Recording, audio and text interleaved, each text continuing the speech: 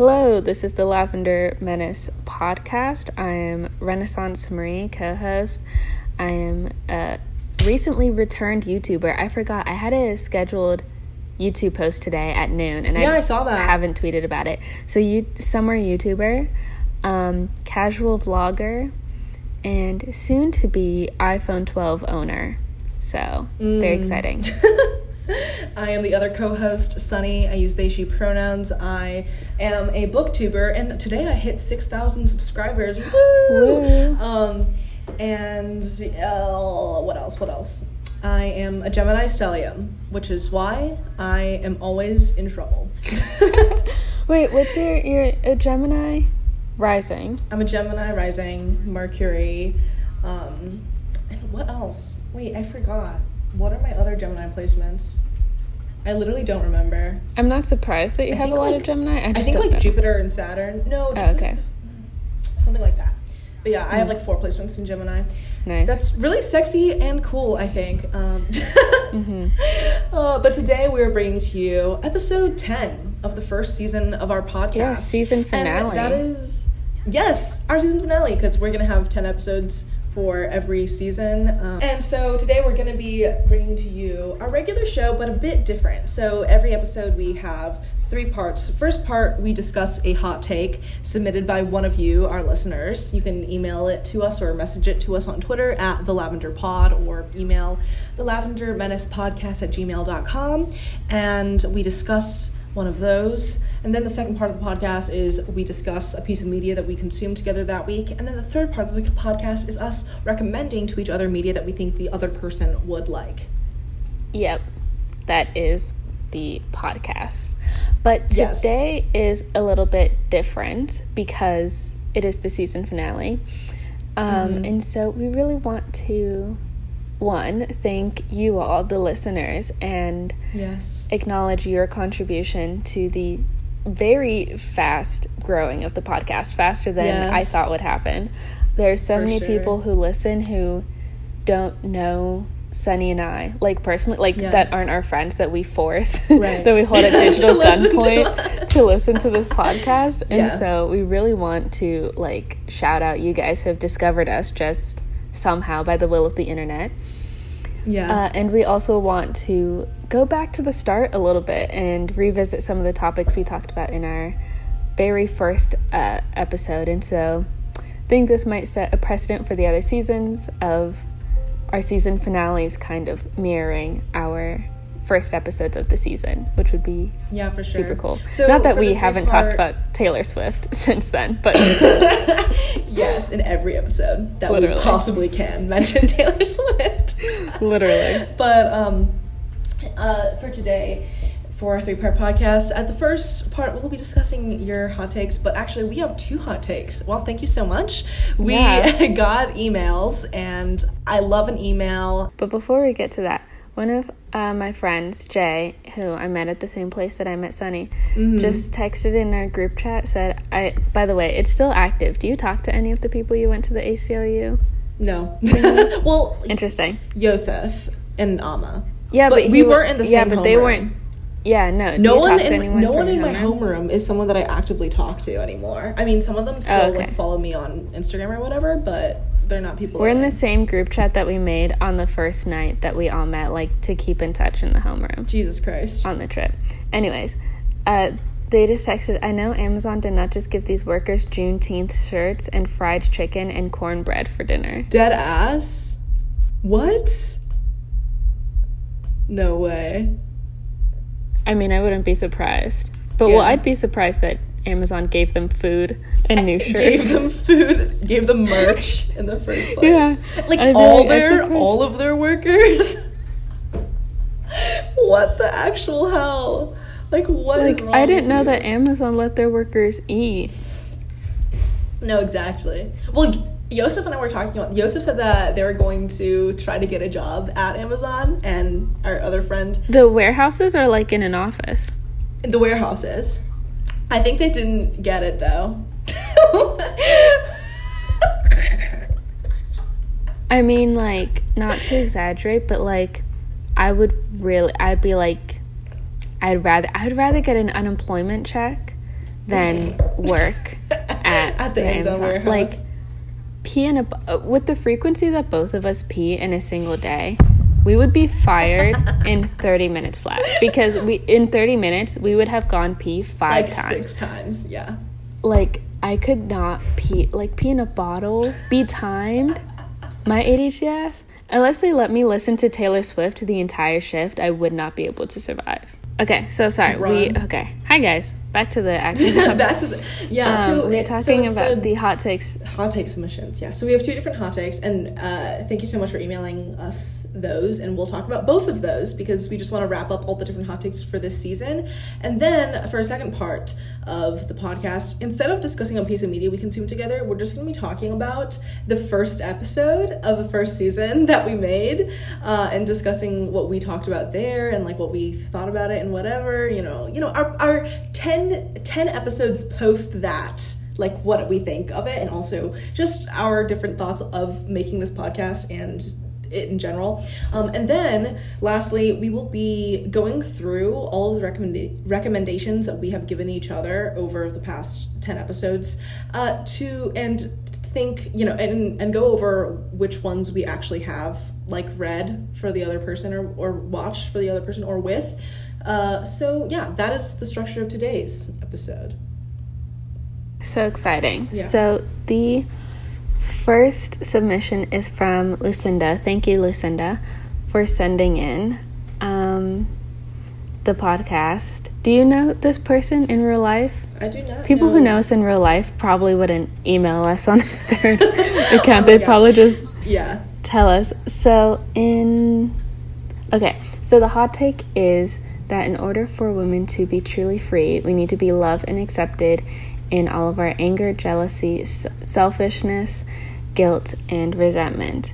These are all normal qualities to have in moderation, but due to society's expectations of womanhood, women often either repress or express these feelings in very damaging ways. I think this is where a lot of people's quote-unquote mommy issues come from. A woman's anger is so boiled up that over time it is taken out on the people she loves, oftentimes her children, although I may be projecting. Honestly, I may fall into that projection, but I feel that. I've noticed that in fiction, female characters often feel most authentically feminist when they're allowed to be bad people. Then they go in to talk about Selena Meyer, who is from Veep, and Sunny called me out because I say that I love Veep at least once a day, but I'm going to say it again. I do love Selena Meyer from Veep. And the fact that she's a female politician that doesn't put her in a very constricting position of having to be some sort of feminist icon. In fact, she's anti-feminist, but her being anti-feminist makes her more feminist in a way. That's not in the email. That's just my opinion. Yes. We'll get into that later. Anyways, talking about how we, not everyone shouldn't be a bitch, but women should be allowed to have a much more diverse and a much bigger range of expression. Yeah, and this person ends the email with, also, women yelling is sexy, so for that reason alone, they should be encouraged to do so. Yes, so true. They really get us, whoever. I do agree. This reader. Yeah. On the money. I totally agree. I do think that, those lists that are, female manipulator movies or whatever, and it'll just be, it'll be, Jennifer's Body, Gone Girl, and then, Lady Bird for some reason. It'll just be a bunch of, I saw one, it was a quote tweet, and it was all of these are murderers and arsonists, and then you have Lady Bird there. Yeah. And it's a 17-year-old girl. Yeah. And I think that it's true though that a lot of the characters that we as the audience really relate to and admire the most are people who are able to express elements of themselves that are otherwise not allowed to be seen within society. That's why Amy Dunn in Gone Girl has so much discourse around her, whether she was good or a bad person. And I think it's for a lot of these people and a lot of these characters, it really does not matter whether they were a quote-unquote good or bad person, because the thing is that male characters' moralities are just really not discussed in the same way at all. Men don't need to be good people in movies and TV shows. They just have to be who they are, and it doesn't even matter.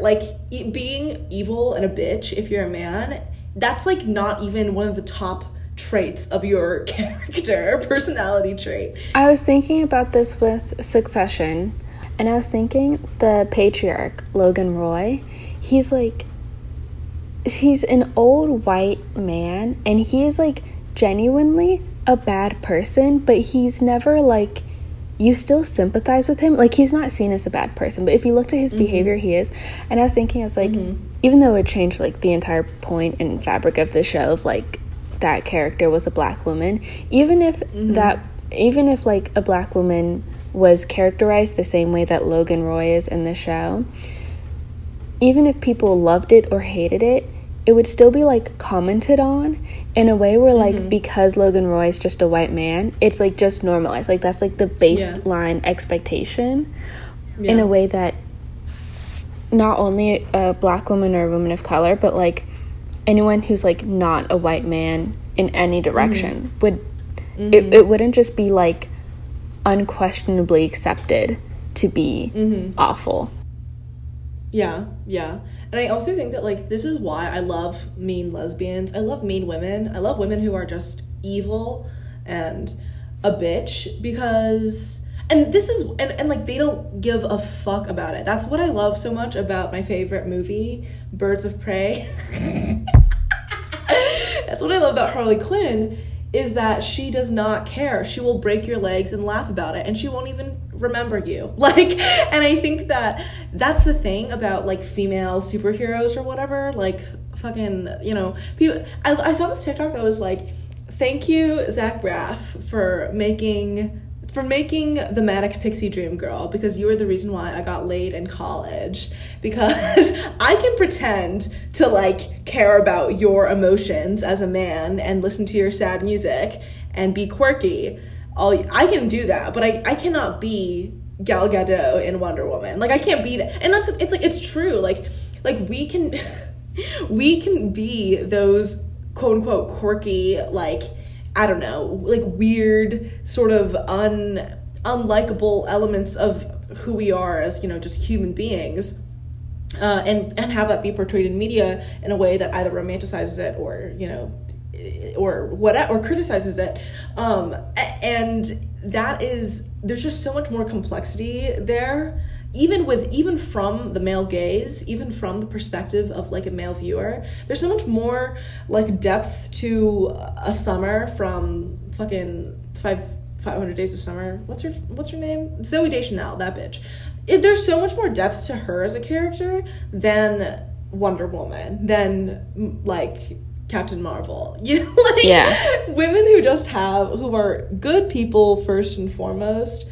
That is not fucking interesting. Well, that's what the listener was talking about with Selena Meyer, which you haven't seen, Babe. I've seen Babe and love Babe. And Selena Meyer is, the listener is right, a great example in that, like, she is, like, she is a male politician. But because she's not a man, she just happens to be a woman. Yeah, she just happens to be. And but like, she makes that known. Like, she actively talks about how annoying she finds the women senators in the show, because they are, especially like, you know, stereotypically like the ones from the northern Midwest or something, you know, like that are supposed to be like good people. But like, she knows, and she's so unapologetically is ruthless and awful, and like calling her a war criminal because she plays like the vice president and then later the president, like, wouldn't be an insult to her. Like, she knows, like, that's what DC politicians do. Like, you cannot be an American politician without being terrible in every way possible. And she's so unapologetically oh my gosh, take a shot every time I say that. It's late, I can't think of another word, but so without abandon, without second thought, just like embraces how evil she is, but in a very refreshing way. I haven't seen any long-term commitment to having an evil woman main character in that way. It's like Birds of Prey is like one movie, you know, or like Gone Girl is like one movie, this one story, sit with this evil woman for like 2 hours, hour and a half. Veep is a 7-season show, and Selena Meyer does not get better. There's no growth. There's no, like... Yeah. Like, her character the point of the show isn't to make her be better. Yeah. Like, it's not like you see this, like, oh, and then she learns her lesson, and then she becomes, like, less misogynistic. Like, no, like, she's the main character, and she hates women from start to finish. And it's... Yeah. It's, unwavering. And it's very, it's an unwavering position. I feel like even though you don't like... I know you don't like long-form storytelling. You don't like shows, and the fact that Veep is 7 seasons probably makes you off, like... I can't even read a fantasy series longer than 3 books. I feel like actually, that's not true. I have you would like it. The Wayward Children series by Shauna Maguire, but I think this is the other thing though about this take, where it's like, in order for women to be free, like, we need to be accepted in all of our complexity and in the negativity that we experience and, like, exude. I feel like that's a thing because, like, women in society are, like, we're all kind of put into roles of either, like, caretakers or objects, or, like, we're always put in these positions that are ultimately for the service of men, whether it be raising them, whether it be loving them, whether it be caring, like, that's really what womanhood as, like, a project and an idea is really rooted around, like, our relationship to and for and by men. And I think what happens when women characters and women in real life, when they deviate from there's something inherently selfish, quote unquote, about it, right? There's something inherently, like, bad on within the morality of, like, the world and the structures that exist in it. There's something bad about a woman putting herself first, because as women, you're not supposed to do that. That is not what you are supposed to do. You are a mother before you are a person. You are a wife before you are, like, it's the roles of service that you're supposed to have that makes people expect kindness and goodness from you. But women are people, and people are not good. Like, people are not always good like that. So the expectation for us to be like that, even in media, or as just pieces that develop the men in the story, like, it's just exhausting to see time and time again, which is why it is cool to see women in all their anger and glory. So that list. Do you want to move on to the next hot take? Yeah. So the next hot take that we have is from Lily. Thank you, Lily. And it is... Oh, thank you for liking the podcast. Oh, and they found us on TikTok. Yeah, so the TikTok campaigns, probably yours, because mine didn't really pop off. But anyways, recently their hot take is about the Billie Eilish. just combining Billie Eilish queer baiting controversy, and would just like to hear our opinions on it. Oh, okay. So they said, I feel like a lot of people on Twitter feel like she should be able to explore her sexuality without labels. And I hear that, I being the listener. However, I feel like her new music video, coupled with the caption, I love girls, is obviously queer baiting and is contributing to the hypersexualization of WLW relationships. The hypersexualization of lesbians in the media is so damaging and frustrating to watch other people, especially within the community, defend. Whenever I go out, I end up telling guys that I have a boyfriend, because telling them that I have a girlfriend or I'm gay in the past has led me to getting hurt, and I ultimately think that that is because of the commercialization of lesbian relationships and makes men think that we do it for them. Further, I feel like because people are like, oh well, girls dance like that all the time, is contributing to how no one takes lesbians' relationships seriously. Also, can we talk about her 30-year-old boyfriend and how he has made racist and homophobic comments, and she tolerates that, presumably, by dating him. Thank you all for listening, and I would love to hear us talk/rant, most likely rant, about the subject. Yeah. I think this is really interesting, and when I read this email, I was like, to be honest, I've only listened to her new song like 1, 2, 3 times. I didn't watch the video. I saw the post. I saw all the discourse that it generated and whatever. And I think that it's like, fundamentally, we as consumers of media and music especially, like, kind of just have to realize that celebrities are like products that are packaged to us to sell. They're there to sell us their art, but in selling us their art, they themselves become a product, right? And like, I also think that have we talked about Billie Eilish on the podcast, or was that just a conversation we had? I don't think we've talked about Billie Eilish on the podcast. Okay, because we've definitely talked about her, the two of us. Just the two of us, yeah. That's true. Yeah. So I mean, I don't remember. Yeah. Like, go ahead, like the thing is, we both listen to Billie Eilish's music, so that's just a preface. But I also think that something that's interesting is something in this hot take that where our listeners saying that, you know, whenever I go out and guys hit on you and and you're like, you can't just be like, I'm a lesbian, leave me alone, because, you know, dudes are evil. Yeah. Like, I think the thing is that, like, it's less so that queerbaiting and the idea that girls' relationships to each other are always platonic, never romantic and sexual or intense in that way, and like legitimate in that way, because, like, you know, as our listener says, we're all just doing it for men. Like, they you know, men think that we're doing it for them. But I feel like it's like, that's the thing about anything women do and anything non-men do, is like, oh, you're doing this for me. Like, anything we do will be construed into something that is or isn't for them, whether we wear makeup or not, shave or not, cut our hair or not. Like, it doesn't even matter what it is. Even non-action is viewed as I was literally thinking about that. I don't know why I was thinking about that. I was literally thinking that, like, that exact thought when I was in my car, where I was like, even if a man is taunting a girl, because I was just like thinking of my own relationship to, like, boys, like, growing up, and it's like, even like, if boys do something to get a reaction out of you, then reacting is giving into what they want.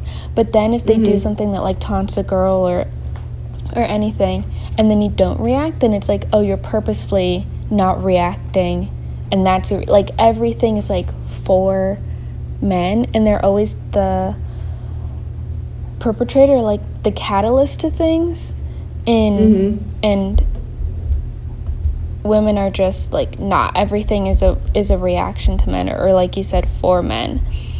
Even our relationships amongst each other is seen as something that's supposed to be observed by men.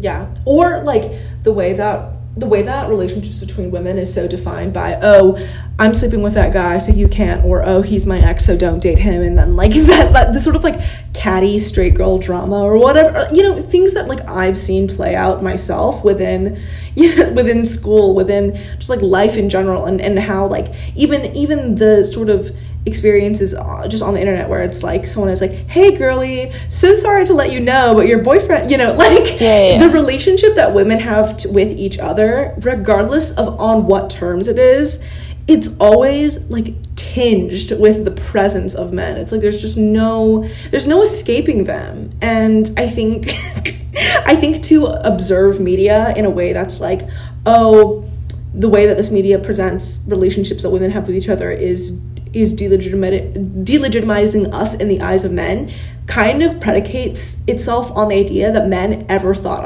us as legitimate in the first place. Like, men have never thought lesbians are, like, real, or, you know, because if they did, they wouldn't act like that at all. So, you know. So, like, because we talk about the queerness of female friendships and, like, really, really intense female friendships a lot on this podcast, from literally, like, the first episode to now. And I think, like, the queerness of female friendships versus this, and I think it's because it's such, like, Taylor Swift has always talked about very intense female friendships, or there's, like, or there's different other pieces of media. Taylor Swift is not the only person to exist in our eyes, even though she kind of is. But, like, there are other pieces of media that talk about, that exist in a world of very intense female friendships, but that was never present in Billie Eilish. A lot of her music videos are her alone, wearing many layers of clothing, and then for her to just turn 19 years old and suddenly all of her cleavage is out and she's covered in other women in very thin layers of clothes is a very distinct 180, and I think it's because Billie Eilish has been in the industry for so many years. A lot of men gain to profit a lot off of her being sexualized now that she is of age, in a way that, like, she physically hasn't changed that much from when she was 17 to now, yet... Yeah, at least from what we can see of what she's shown us. Yeah. And now that she's just 19, is now has more sexualized content. Yeah, it's just really weird. And I think even the cutoff age of, like, 18 or whatever, as, like, when people can start sexualizing girls, is so gross in so many ways. And the way that, like, because Billie's, like, rise to, like, stardom, like, because, you know, her EP was released when she was, like, what, like, 15 or something?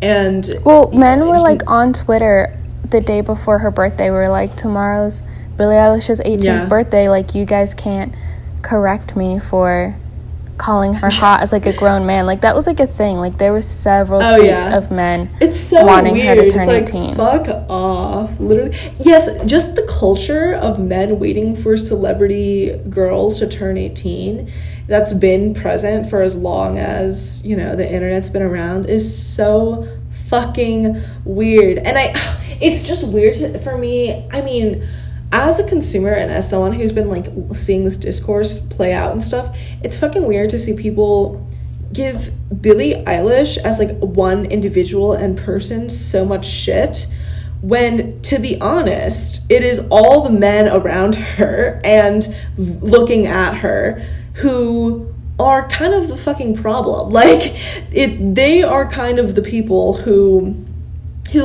enable like her sexualization and her brand and her imaging and, you know, the way that she's perceived within the industry in the first place. Like, and then a bunch of people, like, commenting on her Instagram post being like, you need to make a statement, you need to say something. It's like, what is the point of pressuring someone that you do not know into, like, coming out, quote unquote, or into disclosing an element of, like, their personal identity or sexuality or life that, like, you, like, at 19 you might not have figured out yet, and also it's like, I feel like women being able to express their, like, love for other women, regardless of what type of love it is, I think it's really important for that to be allowed within society. Like, women should not, we are, like, as entities, like, we are not separate from each other.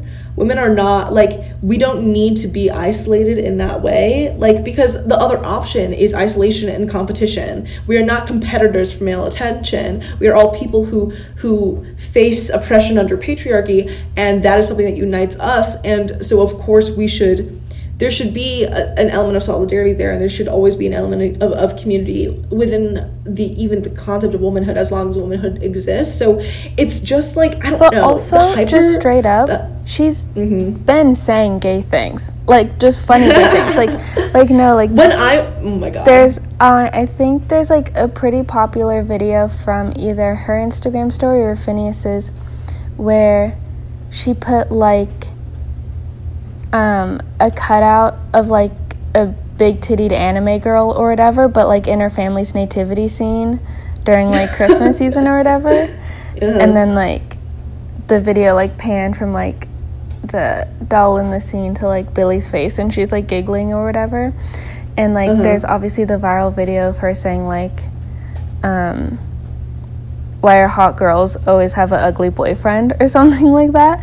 And, like, and shit like that, where, like, it's not like her having a caption with her, like, with a bunch of girls saying I love girls, it's not like that behavior, not out of the blue at all. She's talked about her love for women and looking up to women and being in adoration of femininity, like, for a long time, like, in several of her interviews, like, publicly. So I never really got the hoopla. Like, everyone was talking about that post with that caption, and I'm like, that's pretty in line with the things that, like... Yeah, and, like, this is not that weird. Yeah. This is not... And it's not that weird, like, for girls to say that they like sexy girls. Like, women have been attracted to women, even if not sapphic or lesbian or whatever. Like, I just thought that was very weird that caused as big of a wave as it is. Especially since it wasn't any coming out post at all. I was like... It's like, this is promo for a music video. Yeah. This is a screen cap from a music video where she's with a bunch of other girls, dancing with a bunch of other girls, which is something Wouldn't it be weird if she made that video and was just like, no, I don't have any feelings for... I hate women. I hate them so much. I don't find any woman attractive ever when that's literally her music video. Like, that would be weird. Yeah. And talking about her boyfriend, first of all, no pop girl has ever had a good history with boyfriends. Yeah. So let's put that out. Most of them are terrible. Yeah. Secondly, one, I don't think it's a good relationship because he's 30 and she's 19. So there's no way there's, like, a healthy power dynamic there. Yeah. But, like, not to theorize about other people's relationships like that, but it's just I would be surprised. Like, she's someone who, like, I don't know, she would have graduated high school, and sir, you...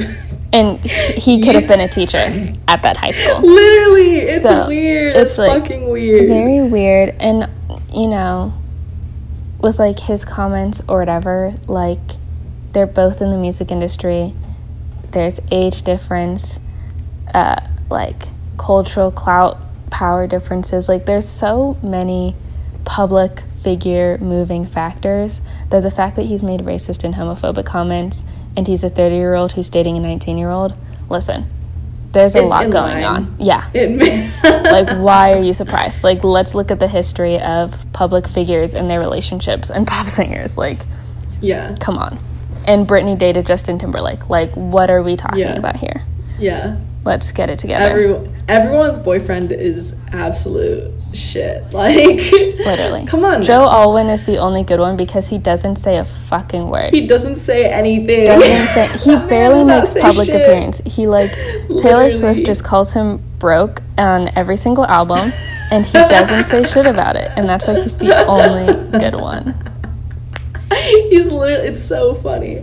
Oh my god. But yeah, that's kind of our hot. And okay, this is one last thing. Mm-hmm. I don't think people can, as people can quote unquote, like, queer bait. Yeah, I was thinking of that. I also think it is fucking weird that only women kind of get this kind of scrutiny on their sexualities and pressure to, like, put a label, make a statement or whatever, when fucking, like, Harry Styles or whomever can, like, you know, wave a pride flag around and, like, what, and be, like, vaguely queer or whatever, but not say anything about it. And like, when people are like, okay, well, is he actually, like, gay or whatever, like, is he queer, is he bi, like, his stands are immediately ready to jump and be like, he's unlabeled, like, stop trying to pressure people into, like, labels or whatever. It's like, why this energy for, like, male pop stars when women cannot do anything without it being speculated upon, whether it be hang out with girls, which is, like, it's fun to speculate about, you know, Cara Delevingne and Anya Taylor-Joy hanging out, but like whether it be about who they're hanging out with, who they're dating. Oh, go ahead. Yeah, no, what were you saying? I saw a tweet and it said the girls don't come out. These celebrities don't come out any day. It female celebrities don't come out anymore. They just hang out with Anya Taylor-Joy, or no, they just hang out with Cara Delevingne. Yes, no, but it combined the word celebrity and, like, lesbification. I think it was celesbification. And it said, it was like, thank you Cara Delevingne for the celesbification of Anya Taylor-Joy.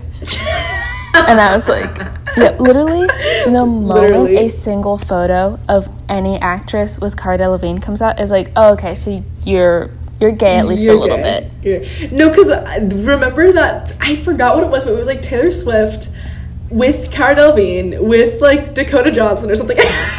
yeah.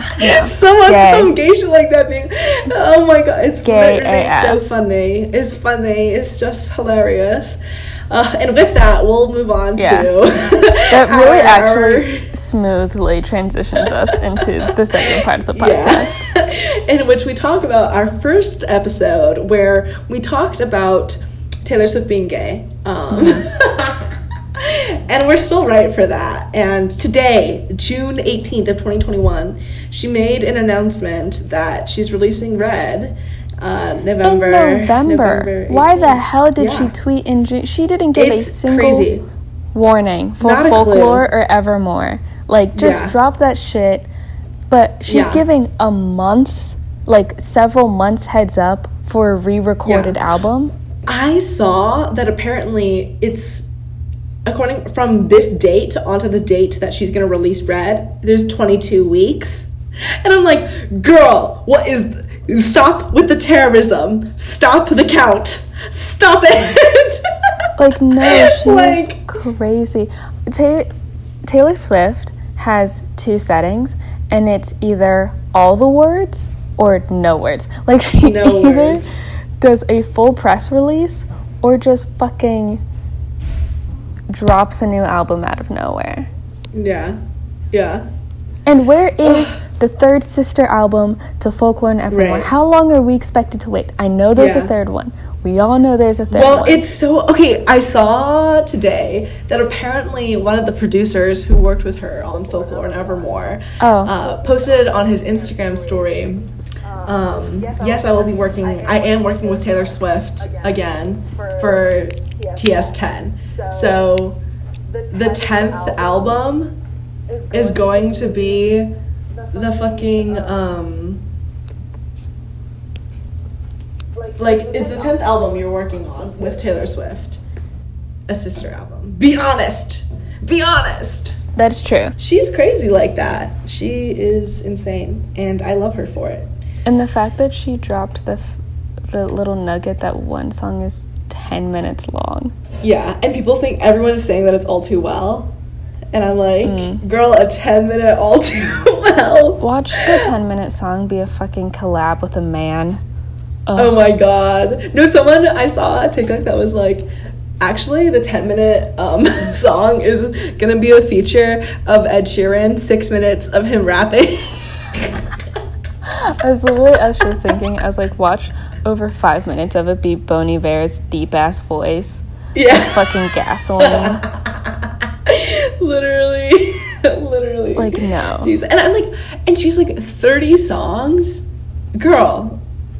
Hold on a minute. Like, I'm worried that with this re-release, with how many songs it is and one being 10, I'm like, it's gonna make me be like, girl, this is why we stick to editing. This is why you don't have 30 songs. Like, I'm like, some things deserve to be in the vault. No, I was like, there is a vault and there are Twitter drafts for a reason. Some things are supposed to go there. Like, oh my god. I'm like, all 30? You don't think you fucked up? You don't think any of these are flops? Like, you're really going all in on this. You don't think any of these are flops? Like, I'm like, bestie, I'm really trusting you right now because...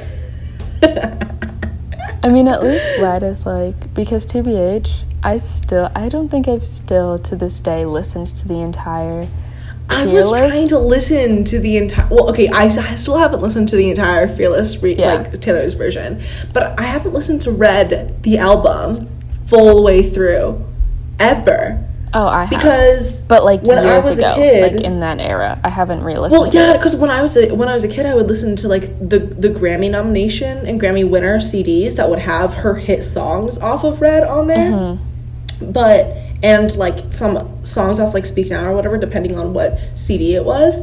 The era of CDs, but like. So but I'd never just like sat down and listened through the entire album, and I've gotten through maybe like the first like 6 songs, and you know, listen, I understand why there are Red stans, but I am not you, thank God. Like one of my currents, because you know how I always cycle through, I don't have one favorite Taylor Swift song, I just go from song to song. Yeah. One of my current fave at the moment is The Lucky One off of the Red album. Interesting. That's the one that's hitting the spot right now. I don't think I've listened to that song intentionally before. I had listened to it a couple of times, and then last night when I was reading The 7 Husbands of Evelyn Hugo, I like to listen to music while I read. Some people are pro music and reading, some people are anti. I'm pro. And so I looked up on Spotify if there are any playlists for the book. There's several. Of course there are. Several. But I picked one that was like Taylor Swift heavy, so I was like, yes. Oh, of course. Yeah, of course. And that song was on it, and as I was like, this song kind of goes very hard. And then this morning I listened to it again, and I was like, yep, nope, this is it. This is the one for me. I'm going to be streaming this for a couple of times. Yeah. Yeah. Songs off Red that I've just been really loving. I Knew You Were Trouble. Oh, so good. Just height of pop music, I really do believe. My friend and I were listening to the This Is Taylor Swift playlist for hours today. Like, literal hours. And 22 came on. Oh, yeah. And I was like, she was, like, right for this. Like, people who hate this, you just hate women having fun. You hate literally. Young women because this is fun. Like, why did you all try and convince me that this song was bad? It is not fun. Yeah. I mean, it is not bad. It is very fun. That song, and there's another, like... We are never, ever, yeah. getting back together. Yeah, love that one too. So like her hit songs off of Red, I'm like, yeah, these are fucking bops. But I'm listening to the other songs that aren't as much of hits, and I'm like, there's a reason why this is not a hit. There is a reason why this was not a single. No, that's why, because, like, Red was really a turning point for her, I think. Yeah. And so, like, because it's a turning point, you know, I'm like, do we really want to release all 30 of these, you know? Yeah. So I'm like, not even every, like, because when 1989 came out, Full Throttle, like, literally, that is, 1989 that is, was like... different. Yes, like, if she came out with 30 songs that were supposed to be off the 1989 album, I'll be like, yes. This is, like, I would literally be screaming, crying, shaking, throwing up. I'm like, okay, so a new book of the Bible is coming out. No, literally. And so my friend was like, oh my god, the 1989 stans are so mad. Because it's like, because she was very much teasing 1989, and everyone was expecting that one to be next, especially for, like, the summer. Yeah. But it's like, bitch, you bitch. I hate that, like, this is a full point for the Red stand. Not that I'm a Red anti, but I just don't like to see Red winning over 1989. It's true. And maybe that's an age thing. Maybe it's because I was a little bit older when 1989 came out, and I was like, I downloaded that album onto my iPod Touch. And I listened to it on repeat. Yeah. On fucking repeat, dude. Maybe it's because that was, like, my first, like, actual Taylor Swift album. But also, it's just a stronger album. And it has the Diana Agron connections that are, like, very foundational. Okay? And where, like, Red was before she really became a lesbian writer, you know? That's, like, it was before her Virginia Woolf era. No, it was because she hadn't moved to New York, where girls can kiss girls, as she says in the opening song of 19... It was before she could celebrate the legalization of gay marriage in New York City. She was literally, like, she is such an... I'm just a really strong ally. She still is that girl. She is that girl. 1989 came out in 2014. For the past, like, 7 years, she has been in the I am a strong ally phase. Yeah. It's so funny, though, because my friend and I, we were talking about it, like, how with Lover's release, like, she literally had, like, that cover, that magazine cover where she had, like, a bracelet on that said, like, pride or, like, proud in the bicolors. And it's like, the way this woman finds ways to terrorize us as gay people, like every move is calculated to throw us off. Like, and I want to, like, be a little bug and crawl inside her mind and, like, what is in there, and, like, because I want to know, is, like, what's her very repressive management team that we saw in Miss Americana? What is she actually trying to say? What's a play? Does she have? How do you deal with that? And also, you're the boss. Like, I don't understand. You are literally their boss. Like, what is going on? I'm just so curious as to, like, what % is other people making Taylor Swift, like the figure of Taylor Swift? What % is her actual, like, unedited, uncensored personal expression? And, like, what part is, like, her being just, like, a businesswoman and making public relation calculated moves? Like, what is the ratio in any given queer theory, like, piece of evidence? Like, what are the actual, like, strings at play? Because at the end of the day, and we like text this to each other when we hear Taylor Swift in public, and we're like, oh yeah, she's not a niche person that, like, we only know about. Like, she's an internationally famous, like, hundreds of millions of people listen to her every single month. And it's like so it's like everything feels so personal, but the entire world knows who Taylor Swift is. Exactly.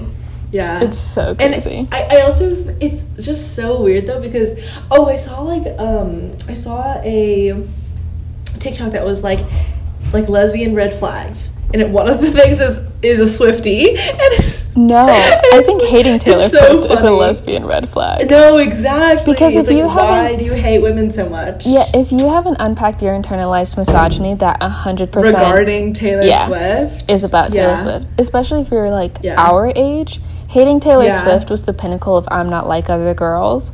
Yeah. And so if you haven't moved past that, that's a you problem. No, literally. But and people and this girl in the video, in the TikTok, it was like, oh, what are lesbian red flags? And it was like, oh, like, Taylor Swift isn't gay, like, she's just a Sagittarius. And I'm like, well, listen, you just don't understand. You don't get it. Like, there's lore, there's screenshots, there's Tumblr pages, there's websites, there's Google Slides, there's PowerPoint presentations. Like, you just don't. It's like, as a non-Swiftie, as a non-Gaylor, looking in, we look insane. We look like, you know, that screenshot of It's Always Sunny, and like the guys like look, there's like the board of all the red threads connecting together. That's what we look like. But once you become enfolded into the Gaylor conversion camp. No, I was just about to say, me literally for 2 hours explaining how Reputation is about the beginning, evolution, and end, the untimely demise of Gaylor and my friend. And at the end, at one point, I quoted the Millie Bobby Brown, where I was like, I think I'm a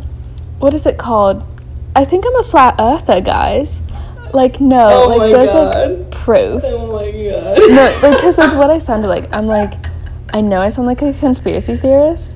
Yeah. But the glass shattered on the white cloth is Carly Kloss's wedding. I'm like, I literally had my hand, like, on her laptop, and, like, every 3 words that this bitch would sing out, I'd be, like, pausing. I was like, okay, so what this actually means? The implications of this lyric? The geopolitical implications of Reputation, and...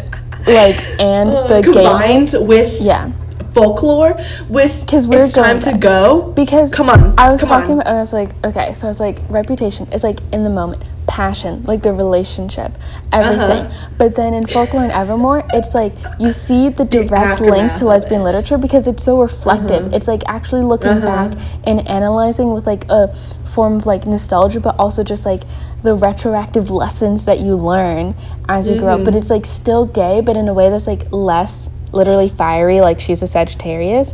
And Reputation, it's like heartbreak. And she was like, but she was getting it. Like, she didn't make me sound crazy. Even though listening to myself, I was like, oh my gosh, I sound so fucking crazy. But I'm like, it's true. Because I feel like a lot of her albums kind of like almost alternate in the way in how it's about heartbreak and loss versus love and fierceness. Like, I think because, you know, Debut, I feel like very much like a heartbreak album. Like, was it Speak Now then? Fearless then Speak Now, right? Fearless not as much. Not as much of a heartbreak album. Speak Now, definitely. Yes. Like, John Mayer. And what was after Speak Now? Red? Yes. Yes. Red. I feel like Red is kind of like, it's right in the middle, where I feel like here it's like Red is very much a heartbreak album in her own words. Like, this is very much something she was like, this is something. But right after Red, it's 1989, which is like not really a heartbreak album. It's more of like a, damn, I'm in a messy situation album. And then like, you know, like things 1989 is the record scratch in the beginning of a movie that's like, you're probably wondering how I got here. Yeah, how I got you, literally. And then after 1989, it's like, you know, Reputation. Like, yeah. Well, goddamn, things are crashing. Something has ruffled your feathers, Miss Swift. Literally, something bad has happened. Yeah. But then it's Lover. Like, it's literally Lover. It's a very, like, not a heartbreak album at all. It's literally about love. At least 3 of the songs are about, wow, I love my boyfriend so much. Like, that's literally what they're about.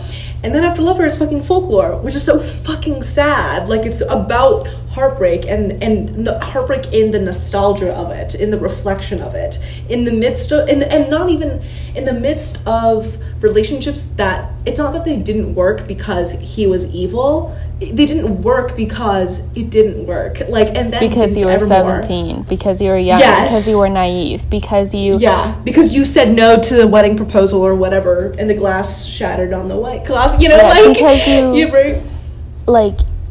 you fell in love and had this relationship, and then ended up on life paths that separated you, like, in a way that's very akin to like high school relationships, and then you go to 2 separate colleges, but like her and whatever that equivalent era of her life was like. And then of course Evermore is very much like, Willow is a love song. Champagne Problems is a song that is about like family and like grief in a way that is not entirely, and like, you know, they say she's fucked in the head. Like, it's about being crazy. Like, it's about being a mad woman, right? Which is another, you know, in Folklore is mentioned as well. So, and because Evermore and Folklore are like sister albums, but Evermore is the one that is like more ignored and more, and I feel like it also, Evermore is gayer in a lot of ways, because you know, Cowboy Like Me, and then of course It's Time to Go, Long Story Short, Right Where You Left Me is off of the deluxe Right Where version. Yes, and that literally Right Where You is Left Me, like gay. Gold Rush is off of Evermore. 'Tis the Damn Season. Gold Rush, Dorothea, Tolerate It, where she literally says like in videos, in interviews, she'll be like, listen, to all my LGBT like listeners and fans, like, you know, I know that it's like, it's hard for you out here, and I don't just tolerate you, like, and like, that is kind of what, and within the song itself, you can so clearly see how Tolerate It, not just itself being like a breakup song, or like a, wow, you do not care about me in the way that I care about you, but also like, you do not understand me or accept me in the way that I love and who I am, right? And I'm just like, oh my god, you just tapped into that, the queerness of being of not being accepted or just being tolerated for your love and the love that you give. And it's like, oh my, like, gay ass album. No, like Evermore supremacists, one, are all correct and sexy, so shout out to you. We stand with you. But also, like, definitely gayer. I feel like that's a pretty, like, a litmus test of gayness. Like, if you want to know if a Swiftie is a gay Swiftie or a straight Swiftie, ask between Folklore and Evermore which one they like more. And if they say Evermore, also, I need to pee. Probably gay. Of course you do. It's not an episode unless you have to pee. It's true. Sorry, I was reading one of our oomphs. I did it again. An oomph, Josh, not to be a Stalinist, which automatically piqued my interest. Me, the confirmed Stalinist. Right. Not to be Stalinist, but there should be a mandated political commissar at every single social event of party members. And then it's just saying how it should be a professional setting, and like communist meetings should not just be a big party and whatnot, which is true, but they started with not to be Stalinist, so I was obviously gotta tune into this. No, the fact that I've listened to 3 hours of like unpropaganda, like unpacking Stalinist or anti-Stalin propaganda in order to then relay that information to people who still like not out of like bad faith, you know, still think of Stalin as, but like that's just how he's taught in school, and like literally any piece of American media is like Stalin is evil and killed millions and millions of people. Like actually, did you know that Stalin killed more people than Hitler? Like that's the one thing that all Americans know about him, and the fact that like I unironically can debunk that is like means that like I might never have sex for the rest of my life.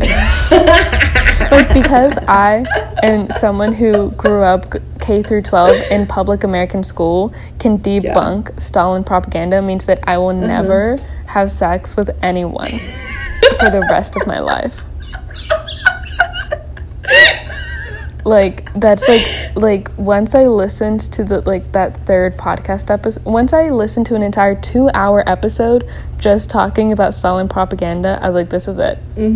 I can kiss it's over. Sexual relations goodbye. This is the end.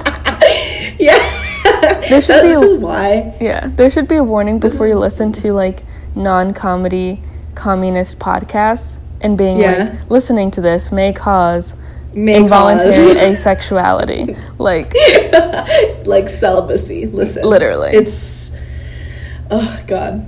But yeah, speaking of celibacy, So yeah, that's our recap on our Gaylerism conspiracy theory, which 10 weeks later, and it's if anything stronger than when we started. Yes, stronger than ever. Because I mean, sorry, go ahead. No, continue. I was just gonna say, in the first episode, we were like, does Gaylor exist? And like, is like as though saying no is even an option. But now if you listen to the podcast at this point, it's like that's entry level commonality. Shit. Come on, like if you're just here, if you haven't listened to those episodes, you gotta listen to our first episode and also our Kaylor episode, in which I mean this kind of transitions into the next part where we discuss just the podcast in general and our thoughts on it. But the Kaylor episode is also I think it's our fourth one. Yes, it is our fifth episode. It's our fifth episode, and it's also the episode in which we interview and speak with the author of The Divines, Ellie Eaton. Such an iconic time. No, literally. And I feel like Gaylerism is just going to define this podcast in general. It's not a seasonal thing. We're talking about this every fucking season. Come on. Let's be honest. Imagine just season 2, we don't mention Taylor Swift. Don't mention it ever. Impossible. No, literally. Us as friends can't go 24 hours without mentioning Taylor Swift. Exactly. It's impossible. There's a moth flying around me, and it's like, babe, how did you even get in here? Like, there's no windows. Okay, anyway. So, and then... but I feel like The Divines as a book is very much a season 1 defining moment for us because it's a book that I recommend. I'm pretty sure I recommended it, and then you read, and then we both enjoyed, and then we spoke to the actual author of it. And it was just a very iconic moment, and very much like a lot of the themes that we discuss about The Divines, of like the queerness and the intimacy of girlhood, and how that connects with our favorite essay, Our Love Lasts So Long. And also the main character, what's her name again? Jo. Yes, Jo is also another woman who sometimes hates women, morally gray, and has rage, has genuine anger, ugly anger within her. And it's all about the evil viciousness and selfishness and pettiness of girls and women, and especially without any real influence of men, which is genuinely, it's not about men. No. It's literally like an all-girls boarding school, and men function as these objects, as they don't even realize they're getting sexually harassed when they are, because it's just a novelty to them, and I think that kind of the space that is cultivated within The Divines, and the toxicity of it, but also the queerness of it, and how gay it is because it's just girls, very much a defining feature of this podcast in general,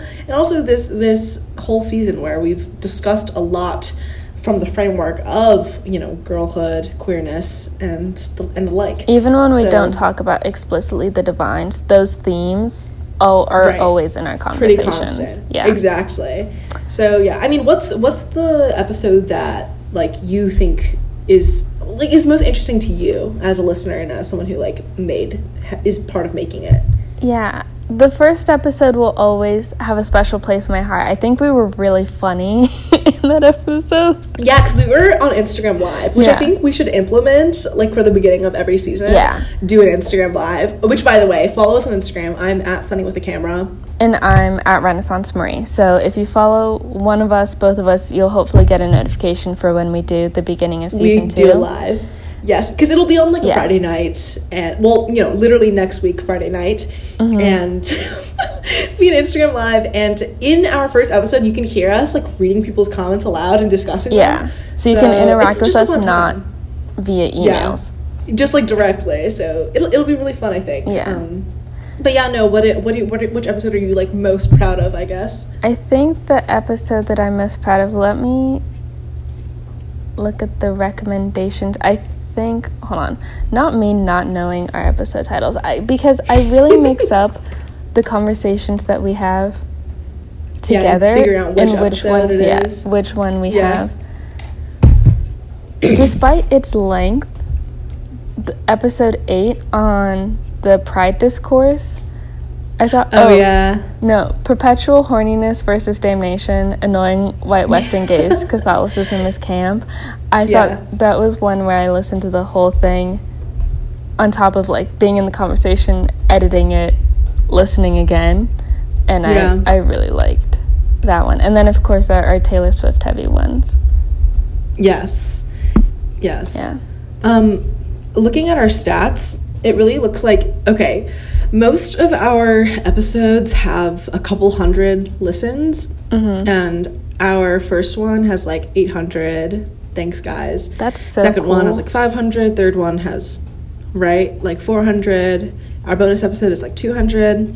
And then our fourth episode, excluding the bonus one. Fourth episode where we talk about biphobia. Yeah. Well, see, I was like, I could mention that one because I do really like that episode, but because that one was it's such an outlier just because of how it happened.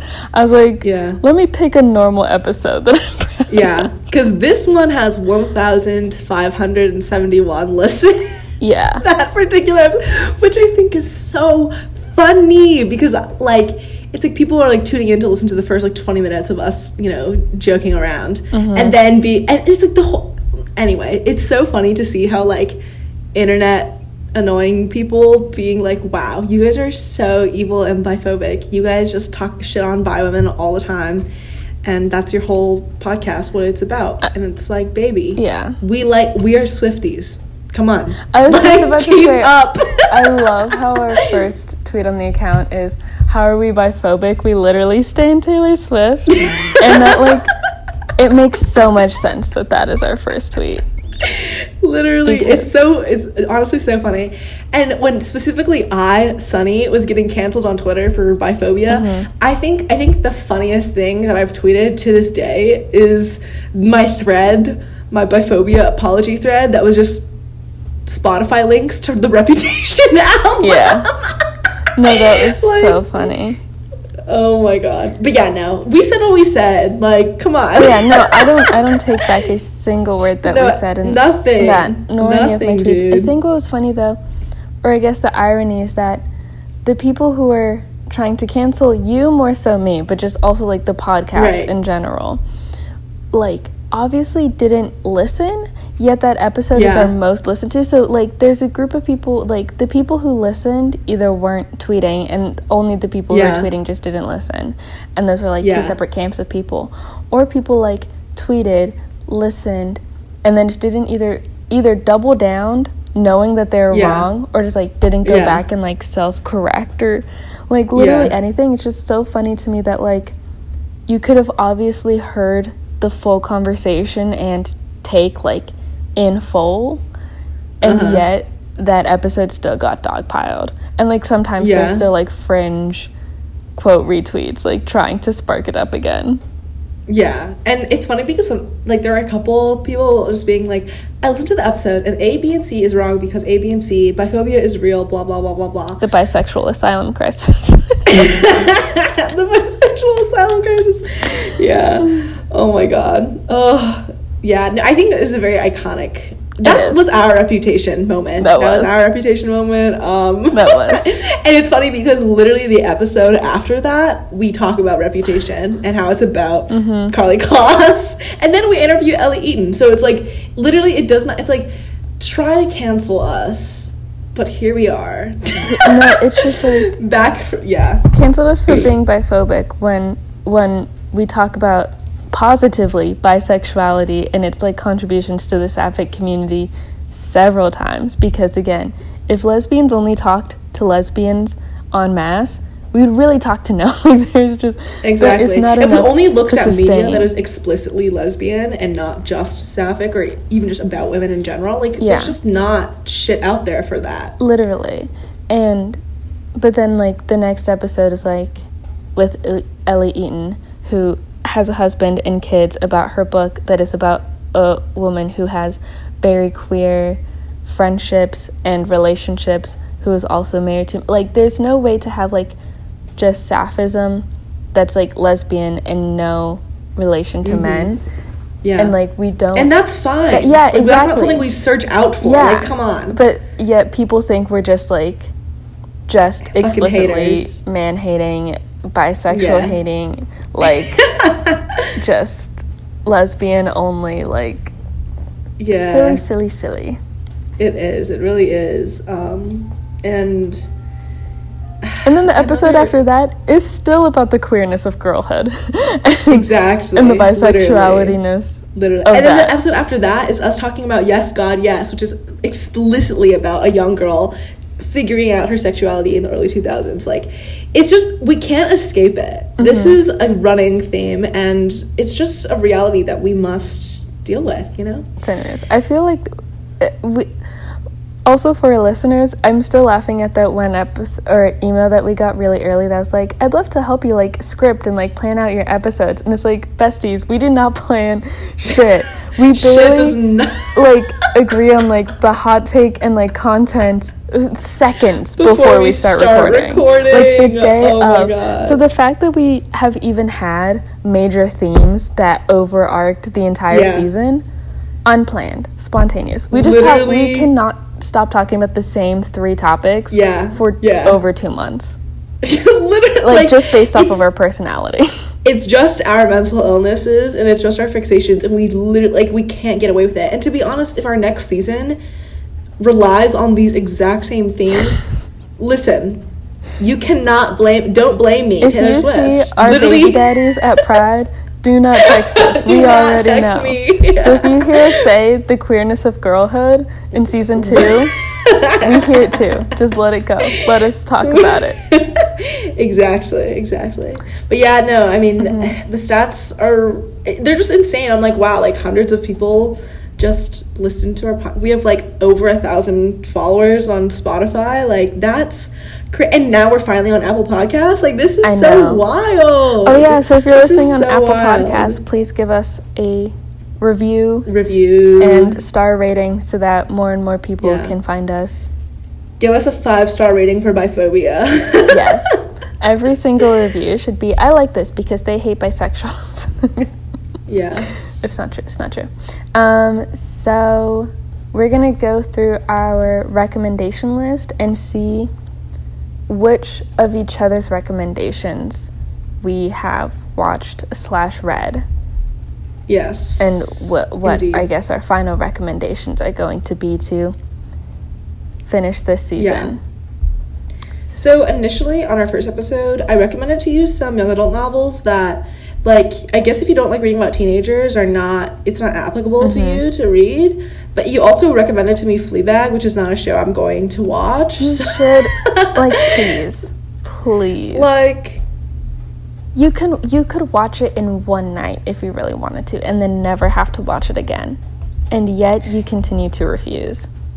Yeah, I just hear about it so much because all my friends are making their parents watch it right now, and they'll be sending like live reaction in the group chat or whatever, and it's just like, I'm like, oh my god, I'm out. I haven't even watched it, and at this point I feel like I know too much about it already. No, one of my friends, Katie Rose, also the one that I was hanging out with today and was converting to Gaylorism, right, finished it like a couple of days ago and texted me and was like, oh my gosh, Fleabag is so good. And I'm like, I know, right? So right, someone else who just watched it recently because I recommended it and loved it and watched it in one night. That Renaissance recommended was Stella Blomkvist, which we did watch together for another episode. So I did in fact consume that piece of media that was recommended. And on that same episode I recommended Assassination Nation, which I don't think you've watched since.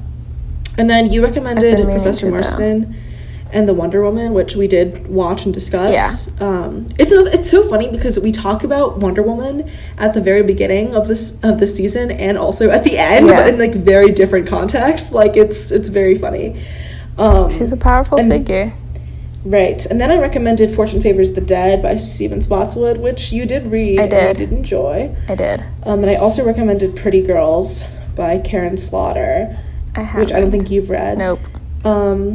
I honestly would not recommend the audiobook for this one because I didn't listen to it on an audiobook, but I can't, like, the scenes are just too graphic to be able to, like, you just need to be able to look away from it or skim it if you need to, because, like, there's just so much violence that is, honest. It's like horrendous. It's, like, unimaginable until you start reading it. And then you recommended to me Unsane, which is I think it's a Netflix movie, right? It's on Netflix. It might be on Amazon Prime. Oh yeah, I think we canceled our Amazon Prime subscription. I haven't seen that one yet. And then I recommended to you Confessions by Kane Minato, which I don't think you've read yet. Nope. And then Evelyn from the Internets. Did you watch any of her YouTube I haven't watched any of her videos yet. Okay. I've been catching up on I haven't read Harriet, Such which a we Fun talked Age. about in our biphobia episode. Yeah, but For Harriet has put out, I think, have you watched her latest like video on like Megan Thee Stallion's Thought Shit? I watched the like first 11 to 15 minutes of it when I was washing my face, but I haven't watched the full hour. But I'm like watching it in chunks. Yeah. So, and then but I'm interested in it though. Yeah. I liked what you had to say about it. It was really interesting. We watched Sorry to Bother You Together because I recommended it. We did. And I think you enjoyed it. You recommended Saint Trinians, which I have not watched yet. But I'm meaning to. It's just that I can't do illegal activities on my computer because I don't have a VPN or anything. So, we'll see. I'll give you my login. It'll be our trade-off because I'm, for those of you who didn't see the tweet, communism is when Sunny and I share the same public library card and VPN. Yeah. That is communism. Yes, it's true. And then I recommended Docile, which you definitely haven't gotten into. But once you... Okay, I would recommend Docile on audiobook, which is on Libby. Because I listened to it via audiobook, and I swear to God, you could not take that... You could not pause that shit for me if you forced me to at gunpoint. I was like, no, I need to listen. I need to... Because, like...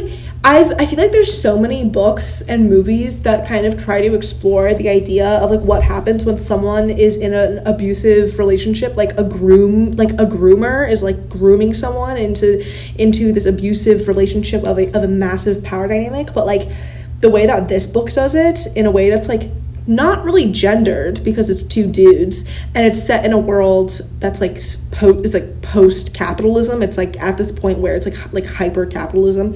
It was very interesting, and I can't wait for season 2 when I finally force you at gunpoint to read this. Okay. But also Conversations with Friends. I also listen to Conversations with Friends on my Libby account, which you now have access to. Yeah. I finally actually finished all of Normal People, the book, the other night. It was really good. You never watched the miniseries? No. Do you remember the ending of Normal People, the book? Yeah. So, in that chapter, because you know how, like, time jumps, like, there's passages of time.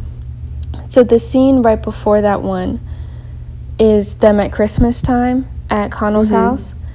That conversation of when he gets the email and everything and, like, they're going to split happens, I think, if I'm remembering correctly, during Christmas time. Or, like, they're at a house and they're, like, sitting in an empty floor, like, facing each other. And it's, like, very emotional. Like, you can see the expression of the emotion. And in the ending of the book, like, Marianne is just, like, doing her hair in the mirror. And it's, like, very, like, blunt almost, you know? And, like, no emotion, even though it's the end of the book and you've, like, gone through everything together. And I think, like, both of those endings... Sorry, I know I'm prolonging the episode that's already insanely long.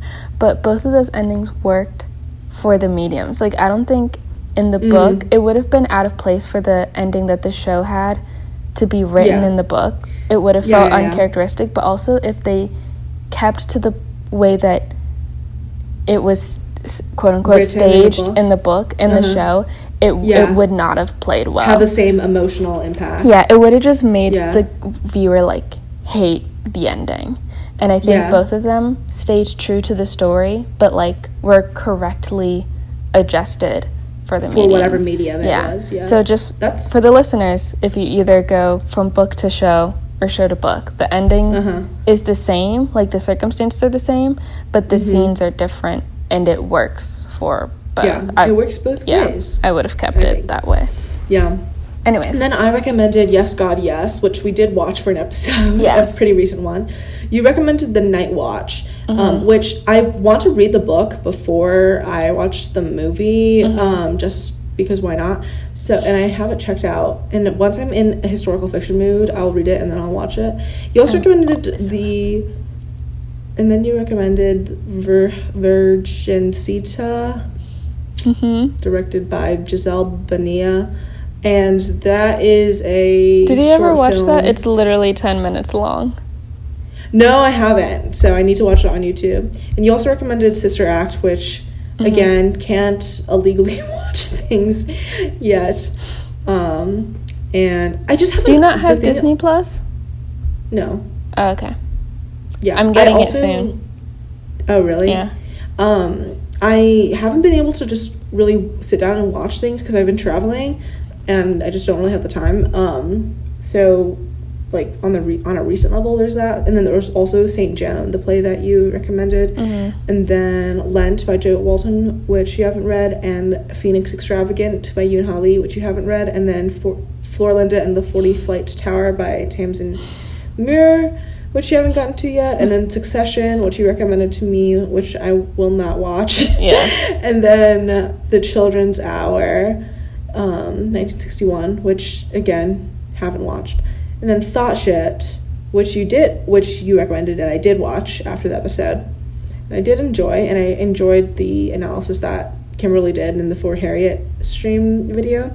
And I also recommended to you the Girl Boss Gaslight Gatekeep playlist, which, okay, this playlist is actually why I started listening to some of Taylor Swift's older songs, because some of her older songs are on this playlist, and I'm like, wait, this kind of slaps.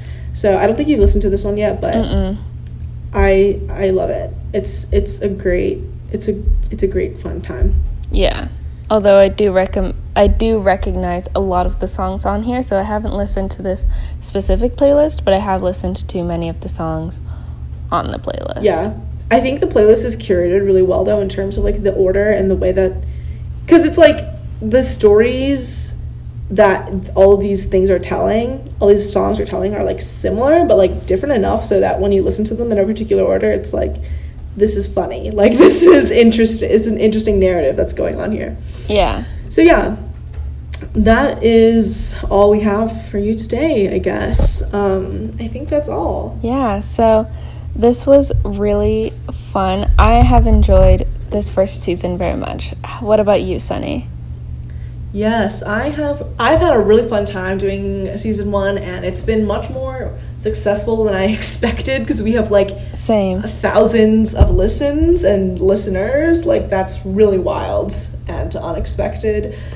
And I don't know, I just love when people listen to my opinion, because I think I'm always right. And so now that there are people who voluntarily listen to my opinion, yeah, it just gives me joy and love in every way, you know? Mm-hmm. And in season 2, we'll see what topics Sunny gets randomly dogpiled on for no reason. Literally. Next. Because literally, it's yeah.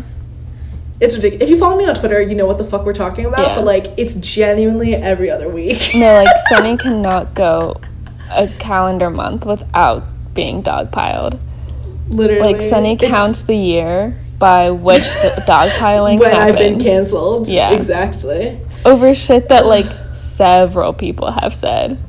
Yes, it's always, like, oh my god, when I first got doxxed, I was like, guys, this is actually insane, because all the things that I'm saying, other people are constantly saying, so why am I getting the shit for this?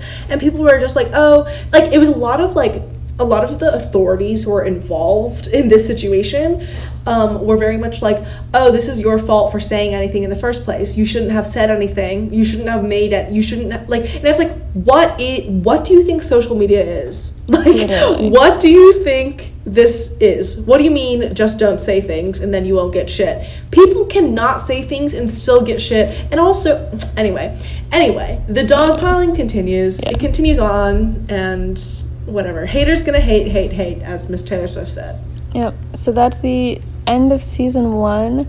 We will be back next week on Instagram Live for that recording. So, of course, it will be posted, yes. But you can also be a part, interact with us in the moment. Yes, please next do. Friday for season 2, see what odd topics Sunny and I do not shut up about for 12 hours over the course of the next 2.5 months. Yes. And yeah, we will see you all then. Bye. Bye, guys.